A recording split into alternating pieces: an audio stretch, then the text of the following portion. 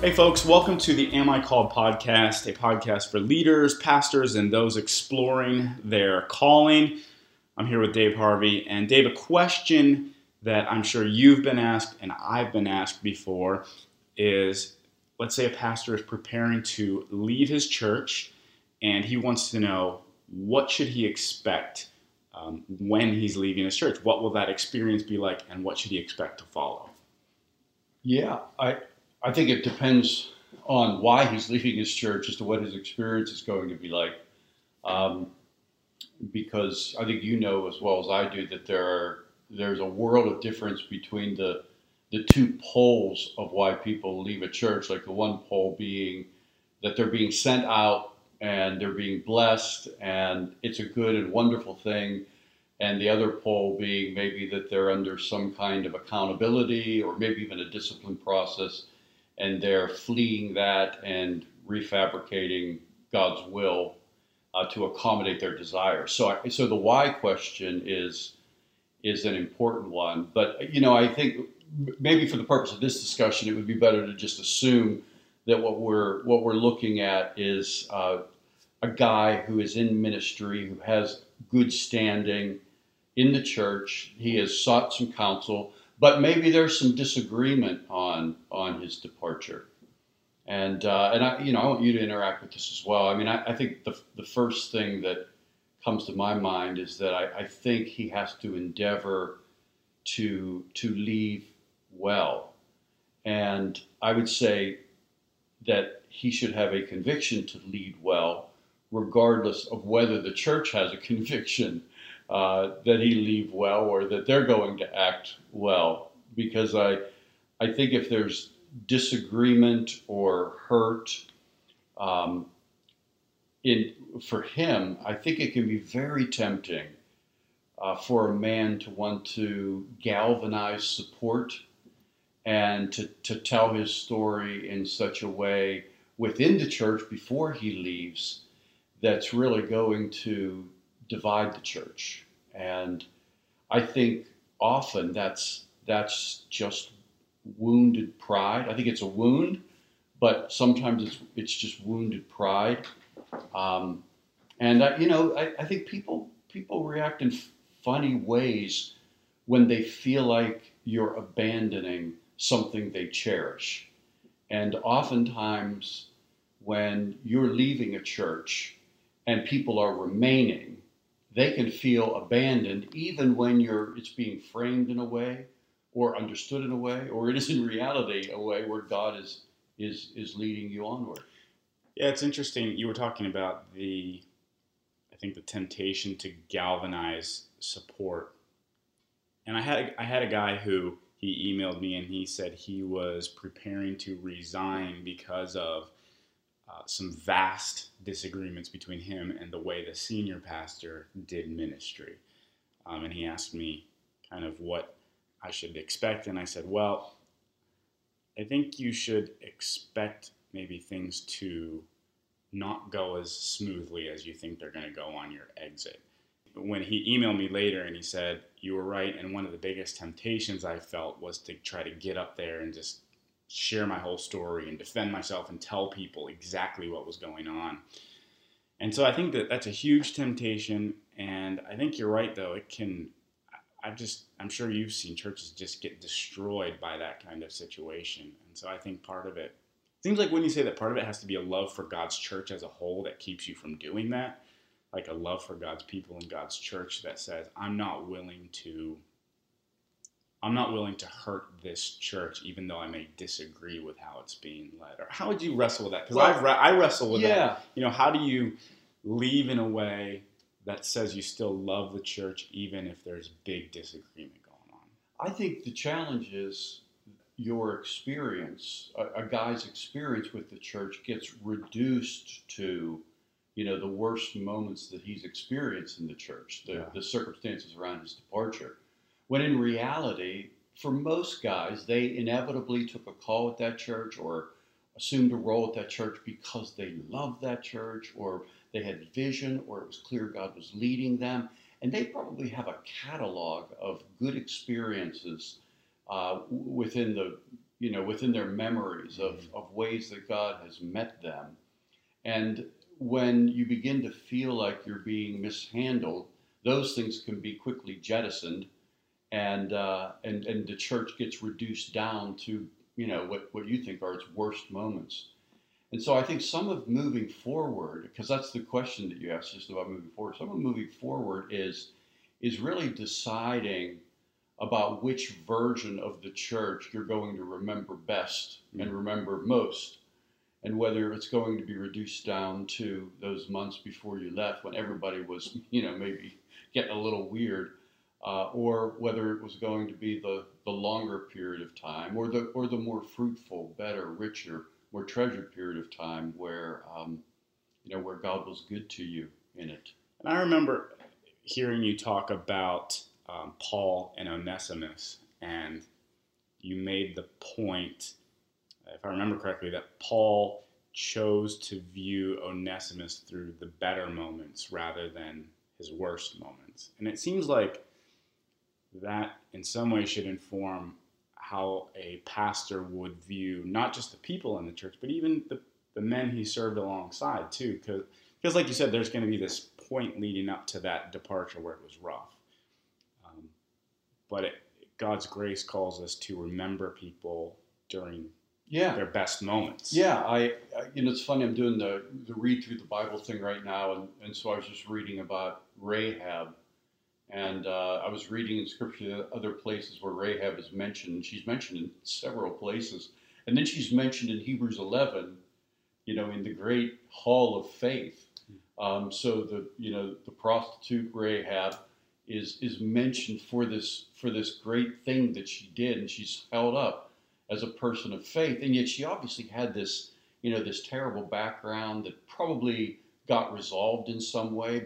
But when people think of Rahab, they think of Rahab the prostitute. But when Scripture thinks of Rahab, when God thinks of Rahab, He kind of sees her and remembers her for her best moments. And so I kind of take away from that's part of how we are to relate to one another. And I think it's particularly relevant when guys leave churches because the circumstances around departures can always be so complicated, because everyone understands the narrative through God's will. So the church leadership has a narrative where God's will is doing something, and the guy leaving has a narrative. And so sometimes there's two conflicting narratives at work that aren't going to be harmonized. And each of them can work to try to get the higher moral ground and to see themselves that way. And basically what that does, when you're always looking for the higher moral ground in a situation, then you're basically you're going to portray the people in their worst moments, in their less godly moments, in their less God-fearing motivations. And so I left a church in Philadelphia that I had served as a pastor in for 27 years. I was there for a year prior. Kim and I were there for a year prior, so we were there 28 years. We left in a very dark season after about a 3-year horrific period. Now, I have 25 incredible years of memories with that church. And I've got 3 years that were the most difficult years of my life. And so, for me in moving forward, I really had to decide, which of those visions am I going to embrace and nurture and reflect upon and meditate on?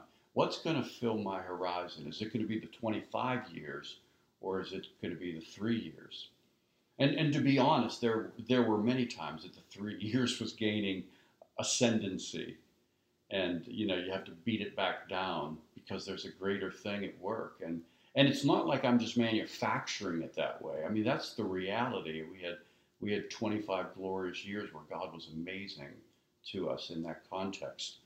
And so my story may not be the same as a lot of guys. In other words, they may not have that kind of history and tenure with a church, but I think they can plug into the areas where God was good to them and real to them, and remember that there was a time that they believed that with all of their heart, and bring that to the forefront. I think one important question too that I think is going to come up in pastors' minds, because that's a really helpful way of thinking about it, is okay, so you embrace that vision.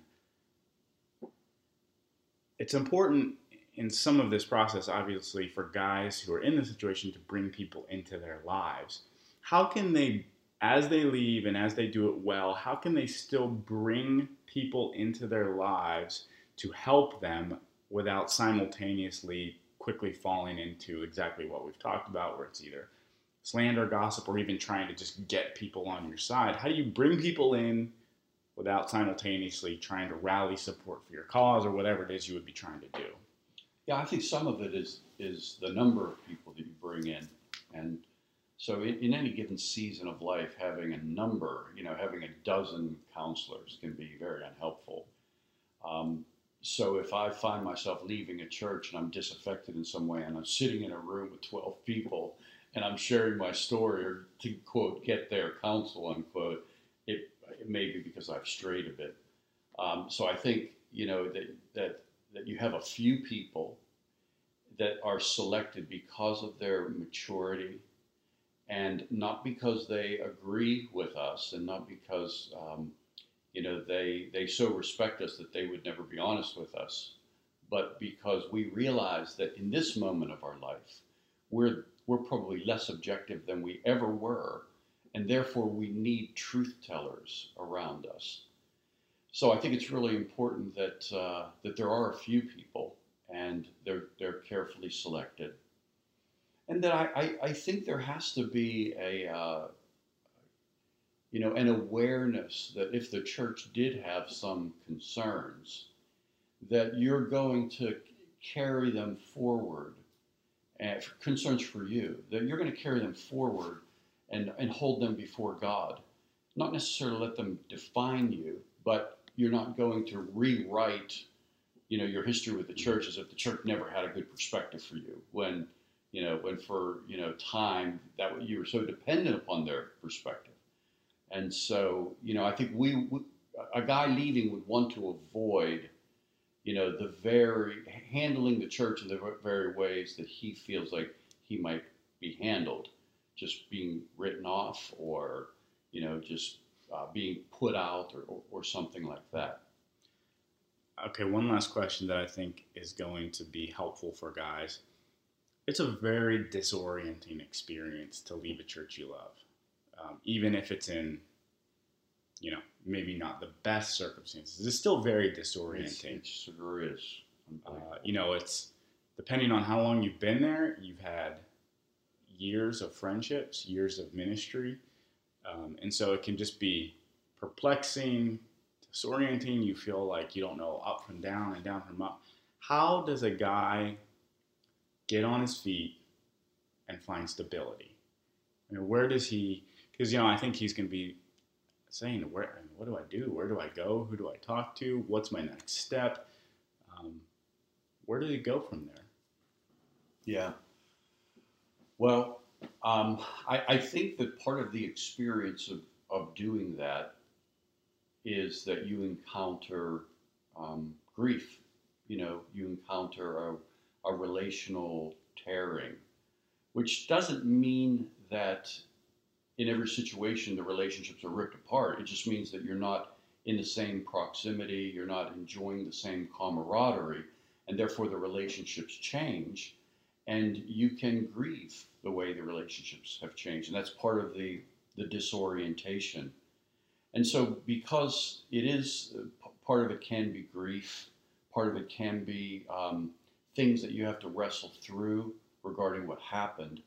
I think it's really important to seek wise counsel and to begin to enter a conversation where you're able to converse through some of the things that you're thinking and feeling, and that you can get perspective from wise, objective people that are able to interact with you from God's Word. I know for me, coming down to Tallahassee, Kim and I plugged into a small group, and the small group experience, while it wasn't, necessarily a group of people that had come together over this issue, just being a part of a small group and beginning to hear other people's the burdens that they carried in the context of the small group and praying for them. It drew something out of us so that we weren't collapsing inward with the pain and the disorientation that we felt. But I think for us, it was slow going. It was, baby steps and sometimes no steps, and then maybe a burst forward. How would you answer the question? I think you put it well when you said having trusted counselors. I think that's been one of the most helpful things for me is having somebody outside my head. It's really hard to get out of your head, especially if you're prone, like I am, to overthinking everything. And so I have been prone to think things through very deeply to the point where I think I'm actually believing probably lies about things. And so having someone outside my head was hugely helpful. And having people who just cared about me and not in a ministry sort of way, but just friends was hugely helpful in it. Because I think that relationships, it's an isolating experience. So having relationships is hugely important. Yeah, I think that there are guys that are, you and I are similar, I think, in that we overthink things. And I think I bring the additional kind of sentimental, nostalgic part of the personality package. And I think guys that are like that, a departure is far more difficult. It's far more tumultuous. Where there are some men that can just flip switches. They can compartmentalize well. They can not think about the past much, press on to what lies ahead. And for them, listening to this podcast may be like, well, they can't even plug into it because they don't seem to have these feelings or have to resolve them. But I think that if you're the kind of person that tends to internalize, tends to think a lot, and you have perhaps that sentimental or overly sentimental, which, by the way, isn't a noble thing. Sentimentality can really hamstring a pastor in moving forward, and it can be simply the function of a therapeutic culture that we've imbibed, and that we're not discerning our own reflections and our own speculations sufficiently. But for folks that are like that, I think that it's probably going to be a more turbulent experience. But the good news is that there is grace. Mm-hmm. There's grace for the dark moments. There is grace in the church. The church is so much bigger than anybody knows. It's when you're involved in local church and you love your local church, it seems like the world is your local church. But the world is so much bigger than my local church or your church, and God is doing amazing things. And when you start dropping into other parts of what God is doing and experiencing grace in that in and of itself has the effect of nudging you down the road. That was very helpful for me too, just coming to a new environment and seeing where God was at work, seeing how God is at work, how he is at work in ways bigger than me and you. So, folks, I hope you've enjoyed this podcast. For more resources like this, for interviews with guys like Paul Tripp, come to amicalled.com. There's also an assessment test there that can help you evaluate your next steps in ministry, as long as an outstanding host of materials in a course that you can take as well. So that's amicalled.com. Thanks for listening.